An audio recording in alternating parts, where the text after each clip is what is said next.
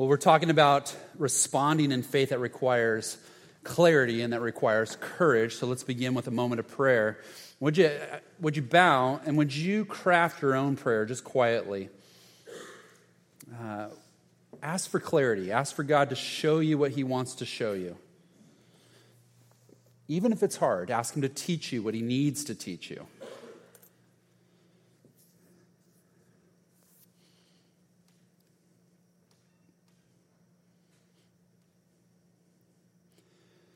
The Scripture is clear that we're not just to know what the Word is, we're supposed to obey.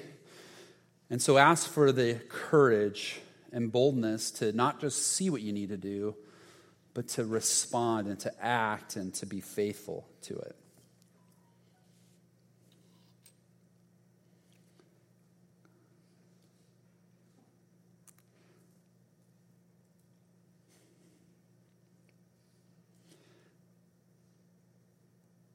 And so, Lord, we know we couldn't be here apart from your generosity towards us.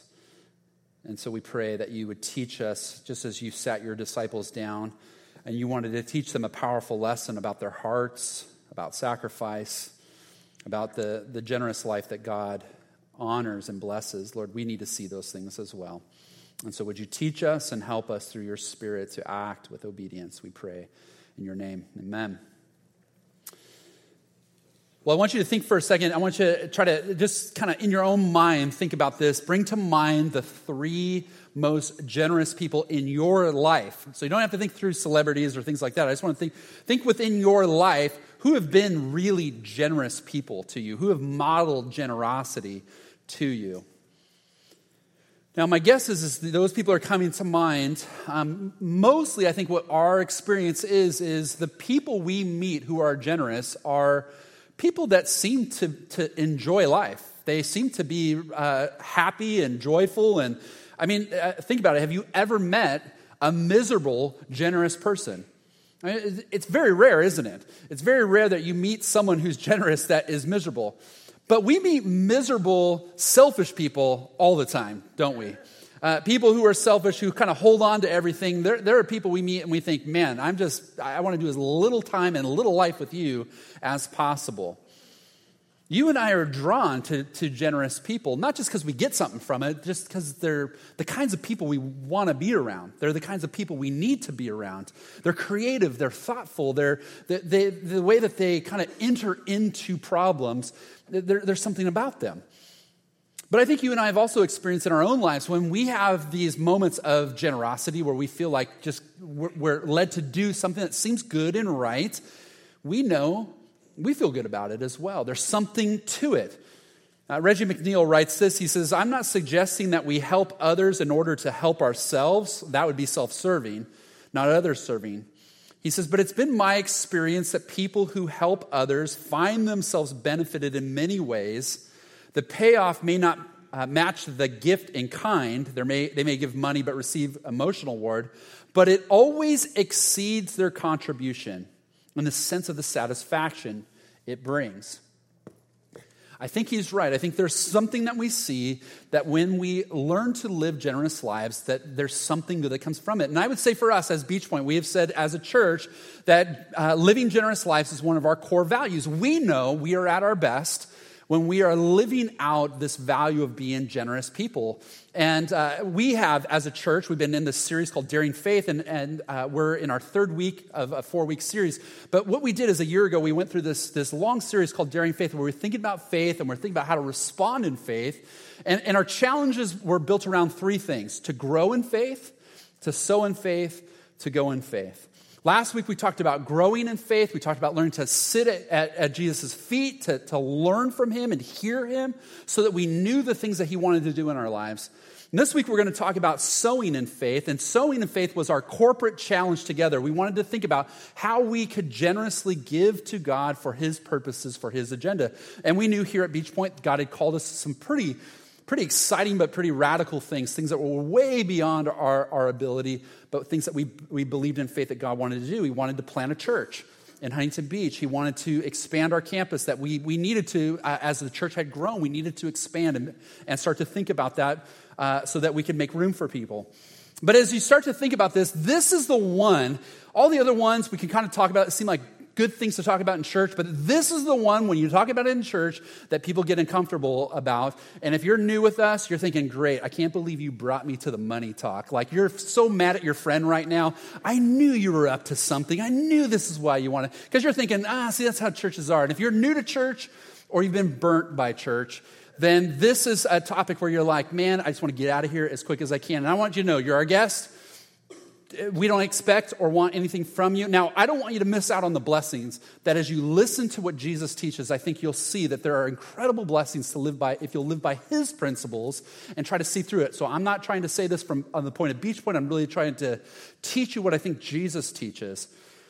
But Philip Yancey says this. He writes, mostly I wish we did not think, I did not have to think about money at all, but I must somehow come to terms with the Bible's very strong statements about money. The truth is, we are here because of generosity. We're here because of the generosity of Jesus Christ. Apart from him who was rich becoming poor for our sake, you and I would not be here today. We're here also because of the saints that went before us who generously gave so that we could be here and enjoy the resources that we have. And so we know that there's something about this. This is important. But I want you to see that as uncomfortable as it can be to talk about it, there was one person who didn't have any trouble talking about it, and that was Jesus. In fact, if you begin to think about all the different times that Jesus began to teach his disciples, you see something, and this is our big idea today, that Jesus wants to develop his followers into generous givers. Now, I don't say this because I have any agenda. I say this because 16 of the 38 parables that Jesus teaches have to do or in some way incorporate money, possessions, contentment, wealth, greed. You think of things like, and some of them are very provocative. To make his point, he really pushes buttons. Things like, you think of this rich man and this beggar, who goes to heaven and hell. You think of the story of the Good Samaritan. And who is the generous person in this? The religious people that kind of walk by, or the Samaritan who we hate, who actually showed that. I mean, Jesus knew ways to kind of force the issue and to really make them think about God. He would say to his followers as they would listen, and he said, look, you guys worry all the time about money. You worry about possessions. You worry about what you're going to eat or what you're going to wear. But I tell you, seek first God's kingdom and his righteousness. Trust God. And he'll take care of all the other things you worry about. So when it came to money or worry, he knew most of our worry in our life always stemmed back to money. And he would say, this is how you deal with it. The Bible, this is interesting. The Bible has has 500 verses on prayer, less than 500 verses on faith, but over 2,000 verses on money and possessions. In fact, we even see one interaction that Jesus has with a person where this person wants to be his follower, but Jesus says, here's what's going to keep you from coming with me. You got too much money. Sell it all. Give it all away. Give it to the poor. Then come and follow me. And it says that young man left sad because he had great wealth. He had great possessions. He couldn't do it. He couldn't let go. And what we see is in many ways that there's this heart issue that we have when it comes to money, and when it comes to greed, and when it comes to possessions, and when it comes to contentment, that these things grip our hearts and our lives in such a way that it can paralyze our life with God. Now, there was one time where Jesus did something fascinating. He actually, this is like remember your favorite teacher in school, how they just be creative and to teach you something in some way?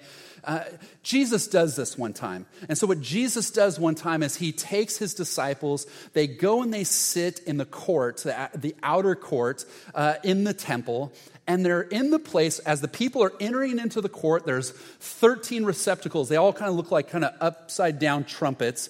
And this is where people, as they were entering into the temple, they would give their offering, and then they would kind of go into the temple and continue to worship.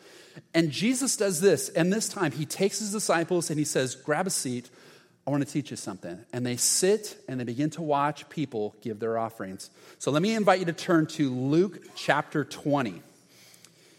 Now we're going to do something more. I want to set up what we're going to look at. We're going to focus on chapter 21, verses 1 to 4. But before you do that, you just need to see something he says right before that.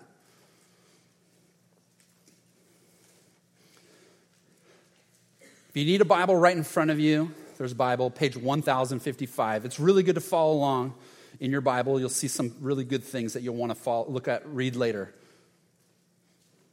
So again, think about this. Luke does something interesting. We said this last week, but sometimes what we see, what Luke will point out is that Jesus would, at times, to make a point, he would take two things or two people, he'd put them side by side, and he'd say, I want you to consider these two. And then what he wants to do is he wants to teach you a principle about who is the person that God is honoring or God is pleased with, and who is the person that he is not. So in chapter 20, he ends it with this. He says he's got the people listening. So while all the people were listening, Jesus said to his disciples, beware of the teachers of the law. They like to walk around in flowing robes and love to be greeted with respect in the marketplaces and have the most important seats in the synagogues and the places of honor at banquets. They devour widows' houses and for a show make lengthy prayers. These men will be punished most severely. And then chapter 1 begins this way. It says, as Jesus looked up, he saw the rich putting their gifts into the temple treasury. He also saw a poor widow put in 2 very small copper coins. Truly I tell you, he said, the poor widow has put in more than all the others. All these people gave their gifts out of their wealth, but she out of her poverty put all she had to live on. Okay, so let's think about what Jesus is saying. So he's teaching all his disciples, and here the people have seen all the religious leaders. They're getting used to this. But he says, think about it. You watch these guys walk around. They've got these big flowing robes. They act like they're very important. They think that they deserve the best seats. He says, but you know what they do? Like he can see it. And in their eyes, he knew, you look at them and you think these are the people God is pleased with. But let me tell you what God sees. God sees the way that they rob widows. God sees and hears how obnoxious their prayers are. And you can tell his heart is grieved. And he says, you know, it's going to be very hard for them on the judgment day. And then he takes this, it shifts. He's got his disciples, they're sitting there, and they're watching the offering take place. And notice this. Now, think about this. The offering was done a little bit different than it is today. So they didn't stand up there and say, oh, if you want to give to beachpoint.com or temple.com or text giving. They didn't have paper. They had coins. So again, they have metal things. And he says, watch. What they're doing first is they're sitting there. So if you're a disciple, he's like, okay, just watch. And it says, what are they watching? They're watching the rich give their gifts. So what do you have? You don't have paper. You don't have text or any of that. You have coins. And so the rich, and what has he just been saying? People like to make a show of things. And so the rich are coming in and they're giving these big gifts. And as they come in, imagine what that looks like and sounds like. You start hearing the...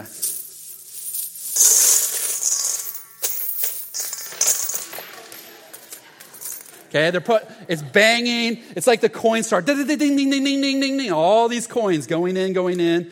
And if you're a disciple sitting there and you're watching all this take place, you're listening to all this, you're thinking, wow, he must want to recruit one of these guys because we could use one of those money guys on our team. Like, this is awesome. Jesus, did you see what that guy? He's like, shh, shh, shh, shh.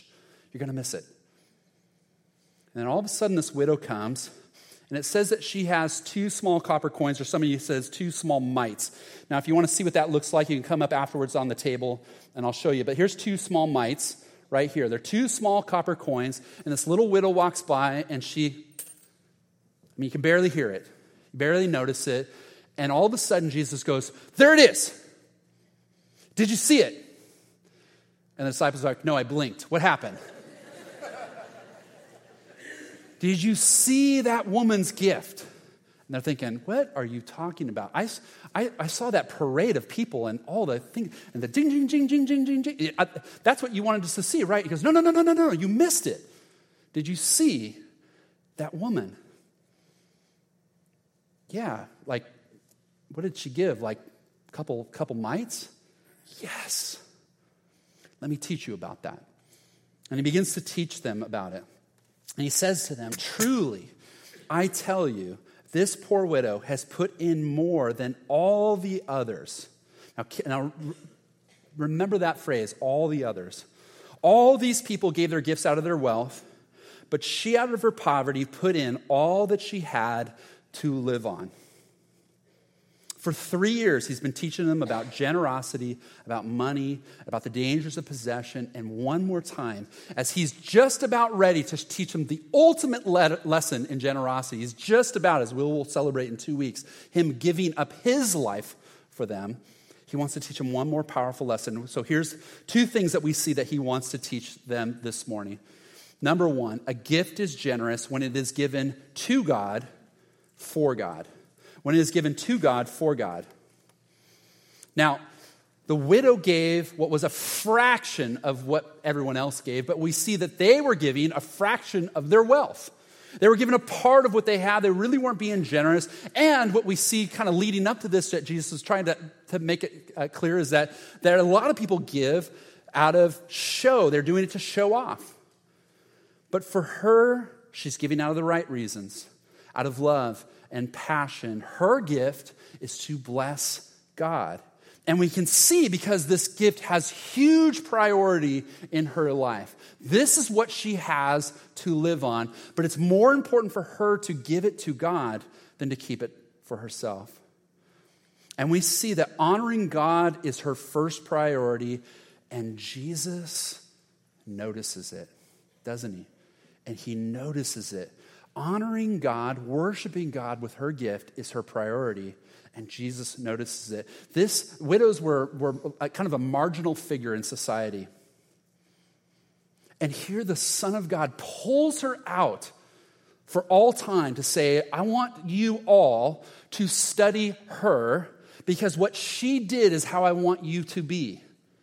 So he's teaching his disciples then, but he's teaching his disciples today, here now, and he has been for thousands of years. I want you to learn something about generosity. Did you notice she didn't do this to show off to anyone? She did this to give it to God for God. But second, we see this is that a gift is generous when it is sacrificial. When it is sacrificial. The extravagant giver that Jesus commends is not based on amount, but on sacrifice. Now, these coins were the smallest coins that you could that were in society. It added up to about 1/100th of a denarius, which was a day's wage. So if you think about the worth of this is about 5 minutes that you'd be paid for a day's labor if you were making minimum wage. Okay, it's a few cents. It's not that much. But this is the gift that he pulls out and he says, here's our teaching moment. He says, other gave out of their excess, they're not even going to miss it. He says, but this woman gave out of her poverty. It's what she has to live on. And he says, if we take his words literally, when he says that she gave more than any of them, it means that she, basically what he's trying to say is all of them put together, their gift does not equal her gift. God measures our gifts not by the size of the offering, but in the size of the sacrifice. I think of a woman in our church. We had a conversation. She was living on disability, about $800 a month, and she came and she was telling me one of the things that she was trying to practice was she wanted to give what's called a tithe, or 10%, and which meant $80 a month. She would give to this, and I was like, no, you need that to live on. Like, we'll be fine. But for her, it was a gift to God for God. And it was sacrifice to honor and to worship. And it was important to her. And when I began to look back on it, I thought, gosh, you know what's interesting? Of all the gifts given that day, no one would have singled out an $80 gift except for Jesus. Except for Jesus. There are people who would give larger gifts, but no one outgave this woman because of her sacrifice. And we learned something very important that Jesus is teaching his followers, is that attitude is more important than amount. Attitude is more important than amount. See, when the Apostle Paul began to teach a new church, so you think about as the church began to expand into areas where they didn't know God or practice things like tithing and all that stuff, this was all new to them. They had to learn, like, what does it mean to be the church, and how do we survive, and how do we do this? And the principle that he taught was generosity, how to give, and he would challenge them to give. And one of the things that he would do is this. He said these words to a church in Corinth. This was a letter that he sent, the 2 Corinthians chapter 9, verse 7. It says this: each of you should give what you've decided in your heart to give, not reluctantly or under compulsion, for God loves a cheerful giver. Now look at that verse for a second up here on the screen, because there's a couple things that are so important. What God wants from you when you give is for it to be given willfully. Okay, that means not reluctantly, not out of any kind of feelings of guilt, not under compulsion. He doesn't want you to feel like your arm's being twisted by your spouse or your life group or your pastor or anyone else. And notice what he says. He wants it to be given cheerfully. Now, this is the one thing. Now, this is so interesting. This is one of the times in the Bible that is very clear, where one of the few times we see where it says God loves something. God loves when you give to him cheerfully, joyfully. Like, it is your joy, it is your honor, it is your privilege. Like this woman, when I'm telling her, no, she's like, no, don't stop me from doing this. I want to do this. It's my joy to do this. It's my privilege. It's my honor. It's my worship to do this. And I had to get out of the way of that.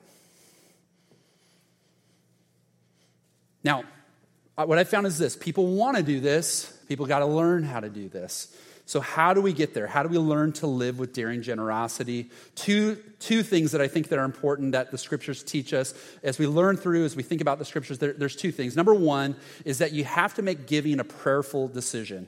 You have to make it a prayerful decision. It has to be a decision between you and God. And if we've been coaching you on anything during Daring Faith, what I hope that you're hearing is what we're trying to teach you is this, is that we want you to learn as part of being a part of Beach Point to be with God and to talk with God and to listen to God and to respond to God. So again, notice 2 Corinthians 9:7. Here, we'll put it back on the screen. So this verse again, notice, you should give what you have decided in your heart to give.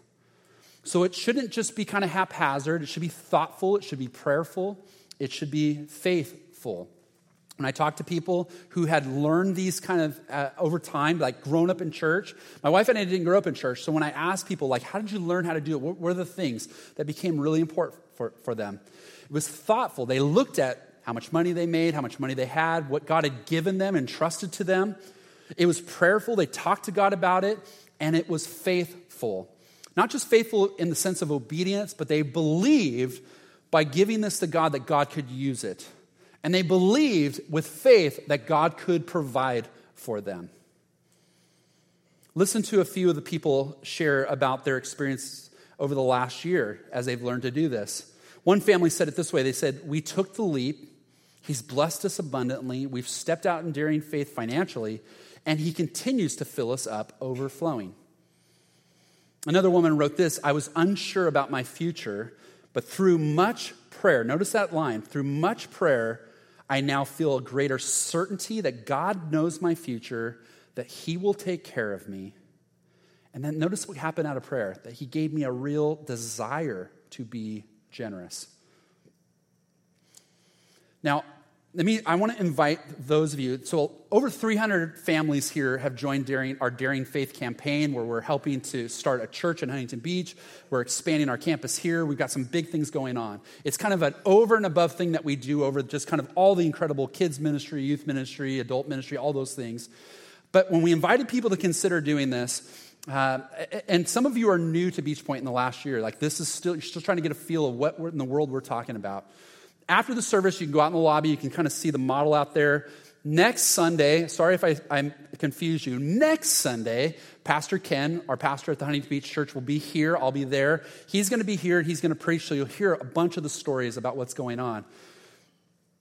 But if you're new to Beach Point, I want you to prayerfully consider joining the 300 families that are in with us. So here's what you need to do. Out on the patio, you can pick up a packet. Right underneath the canopy, there is a table there. You'll meet Mary. She'll give you a booklet. And we don't want to manipulate you. We don't want to arm twist you. We just want you to consider prayerfully joining us.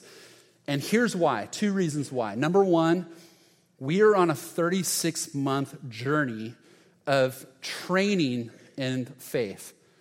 Now, I want you to imagine if you and a bunch of your friends all decided for the next 36 months, we're getting up every week, every day, like 3 days a week, we're going to the gym together. If you practice that, if you were disciplined with that for 36 months, do you think your life would look different after 36 months? You would look like Doug. Okay, over there. You would look ripped. You would look disciplined. Okay, you'd have like a Mark body. You'd look good, a beach body. You feel good about it. If you didn't go with your friends, you would still have your couch potato body, and you would go, I should have gone with them. It would have been awesome. Okay, I don't want you to miss out on what's going to happen because we're going through a process where God is doing something in us, and I don't want you to look and say, wow, look what Beach Point did. I want you to say, wow, look what we're doing. I want you to be a participant and not a spectator. When you hear Ken preach, I want you to be excited. Man, I can't believe we get to be a part of what God's doing in Huntington Beach. When you see the building go up, I want you to say, man, isn't this exciting what God is doing through us? I want you to be excited. I want you to be a part of this. I want you to be a participant and not a spectator. But I want you to experience something. I want you to join us for 36 months of growing in faith because you will learn something. 2 Corinthians 9:8. So here's the next verse. Remember, he says thoughtfully, prayerfully. But here's why. Notice 2 Corinthians 9:8. It'll be up here on the screen. Because God is able to bless you abundantly. Why? So that. What comes out of that? You have all things. In all things at all times, having all you need, you abound in every good work. Part of what is happening here is this. I was praying one night, and so we would take our dog on a walk, and I'd pray. And you have to imagine, this part is kind of like, it's not in my wheelhouse. This is the part that kind of stresses me out, thinking about raising millions of dollars for all these things. And I'm praying one night, and the best way I can describe it is this, kind of the simple acknowledgement of, Bill, if I wanted to, I could give you the money. This is about the next 36 months, our people learning to trust me. Lead them that way. Lead them to learn how to trust me. This is training in your life. This is training. And so I want to invite you to join us in this way. So here's what I want you to do. If you're new, or maybe you were here last year, but you just didn't make the jump yet, grab a packet, and inside there's an envelope. And over the next 3 weeks, I want you to prayerfully decide, as we're leading up to Easter, anytime in the next 3 weeks, what I want you to decide, and you can decide after that, but what I want to try to make Easter as your deadline. If Easter is your deadline, I want you to consider joining us, figuring out what your commitment can be. Place it in the silver Daring Faith boxes out in the lobby. Now, here's the second thing. If you want to grow in this kind of generosity that God is talking about, you have to make this a growing experience. A growing experience. So the Apostle Paul did something interesting when he was teaching these new Christians, this new church. He wanted to challenge them. He challenged this church in Corinth, just as he had challenged a church in Macedonia. He said, he was pushing them to learn to be more and more generous, which means what? They weren't there yet. They were learning how to do this. They were growing how to do this, and he wanted to help them grow.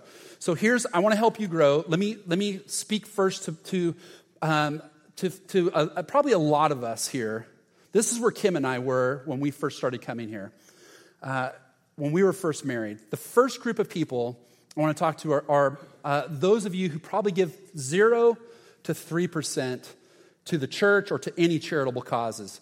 Now, that's what the national average is. Most Americans give 0 to 3% of their income to charity. And it's not really different in the church. Most church members give 0 to 3%. Now, sometimes this is accidental. Like, you don't even know you're doing it. It's just kind of compulsive. You do it. Sometimes it's mechanical. You have great intentions. you just don't have the kind of follow through. That was Kim and I. We had great hearts. We wanted to do it, but we always forgot our money. We just didn't have our life together. We were a hot mess, okay? Some of us tend to be goodwill givers. You know what I mean by that? What do you give to Goodwill? Your best? Your first? No, you give your leftovers. You give all your stuff that you don't want anymore. And that's kind of how we can approach something like this. Kind of whatever's left over, that's what God gets. But think about what Jesus is teaching in this principle. He's saying, look, notice, here's the person I want you to study. Notice this widow. It wasn't the amount, it was her heart. It was the sacrifice. It was the way she approached this. So here's what I want to invite you to do. Some of you need to learn to flex this muscle. You just haven't flexed it yet. Here's a challenge for you. And I realize this is going to be a little scary for you, but I'm going to put it out there and let me walk you through it. For the next 3 years, a percentage of your income that would go to a weekly offering here, a percentage that would go to Daring Faith, that would equal 10%. Now, the reason why 10% is that the church, the people of God, traditionally gave the first 10% to the work of ministry. We see that all through the Old Testament. But the idea, I think, that we see in the New Testament is that it doesn't end there. It kind of begins there, and it kind of goes beyond. Now, this feels for some of you kind of like an aggressive first date. Whoa, whoa, whoa, whoa. Take me to dinner first, okay? Let's not talk about engagement. Don't use marriage. This like you went from 0% to 10% really, really fast. And here's what I would say. Again, for Kim and I, we had to learn some of these skills, and we had to learn to grow in this. That's what I'm saying. Figure out how can you start these things, start flexing these muscles along the way. Go through this process. Now, if you're new with us, there's a great tutoring program on this. Pages 11 and 12 in this booklet will kind of walk you through an experience that will help you do it. But I want to encourage you, start flexing those muscles. Here's the second group. Some of you have been practicing this. You've kind of gotten to that place, and 10% is like the finish line. You're like, you like come through. It's like pour water on your face after every time the offering comes. And I would say what you want to be very careful of is what the New Testament teaches here is not this kind of legalistic idea, but that we would learn to be generous. Generous. So we don't end there. We don't think that 10% is God's and the rest is mine. We think that it all belongs to God. Now for Kim and I, this came partly through, we started flexing these muscles. We went on a budget. We did FPU, which is our financial peace class that you're going to see we're going to be offering here soon. We learned how to do all those things. And that first 10% was the hardest thing in the world. But once we got there, we kind of kept asking questions, things like, how can we give more, live on less? And when you start thinking through these things, budget, and you start thinking about how to live with a generous heart, this stuff makes more sense. And we found the opportunities. Last year, we were able to give away more than we ever have before. Now, some of you are learning that you can be more creative. You have opportunities through the uniqueness of your jobs or just financial opportunities. But think about this. How is this not mine? As Brian said, as the scriptures teach, this is all God's. Everything I have is God's. Even the ability to make money, the scriptures say, comes from God blessing us. So that's two. So here's the third group. Third group is what I would call gospel patrons.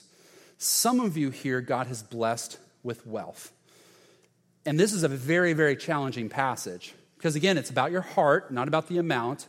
But one of the things that we see in the Bible that's very interesting is that both in the very beginning of the church and all throughout the 2,000 years of church history is this, that every movement of God, there are the people like me maybe who are up in front talking, but there are people behind the scenes you probably never have heard of who are helping because God has blessed them, and they give in such huge, generous ways to kind of fund the ministry that things happen. In the Bible, the first person we learn about that's like this, his name is Barnabas.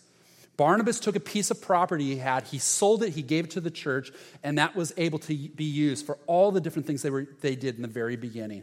And Barnabas is singled out. It's an interesting he just gets singled out because of this moment. Now, when we were doing this, the Daring Faith campaign, inside here, there's a grid, and you're supposed to think about where you could fit on the very last page. And the top gift was $500,000. I'm like, how in the world? Like, I hope I make $500,000 someday in the rest of my life put together. Like, who's going to give $500,000? 2 people gave $500,000. Other people gave big gifts. We didn't have one Barnabas. We didn't have 2 Barnabas. We had 3, 4, 5, 6. We had a number of people who thought, because they're generous. They're generous people. They're creative people. They thought about everything I have belongs to God. And they thought about this. How can I use it for God's purposes? I love how one guy gave a large stock gift. Very creative way. It was actually more than the top gift. But he said it this way. He said, I was going to give it all to you when I die. I'll just give it to you now. Mary Keenan, who you'll meet out there, she says this. She says, do your giving while you're living so you're knowing where it's going. And I think there's some great wisdom in that. Some of you have that ability. Maybe you have multiple properties and you would give one away, like Barnabas. Or maybe you have stock or some of these other kind of creative things. You know how these things are, but I just want to, would you even be willing to ask God about those things? Or do you think, I gave my 10, the rest is mine to use for myself. I want to encourage you. One person said this, she said, this is a chance for you to do something, and when they made their gift, this is a chance for you to do something with your wealth that will affect generations. And I love that thought. This is a growing experience where we are basically answering a question with Jesus saying, do you trust me? Do you trust me? So I want to ask you, what is it? What is it that God may be asking you? How is he asking you to respond, to give in daring faith, to sow with daring faith? Let's bow together. Let's pray. Now, as we take these last moments to pray, ask him that question. Lord, how can I be more like this widow? How can I give to you for you? How can I give sacrificially? What are you asking me to do with faith? What are you asking me to give with faith? Let's take a moment to pray. In just a moment, we'll sing and use these songs as prayers as we end our service.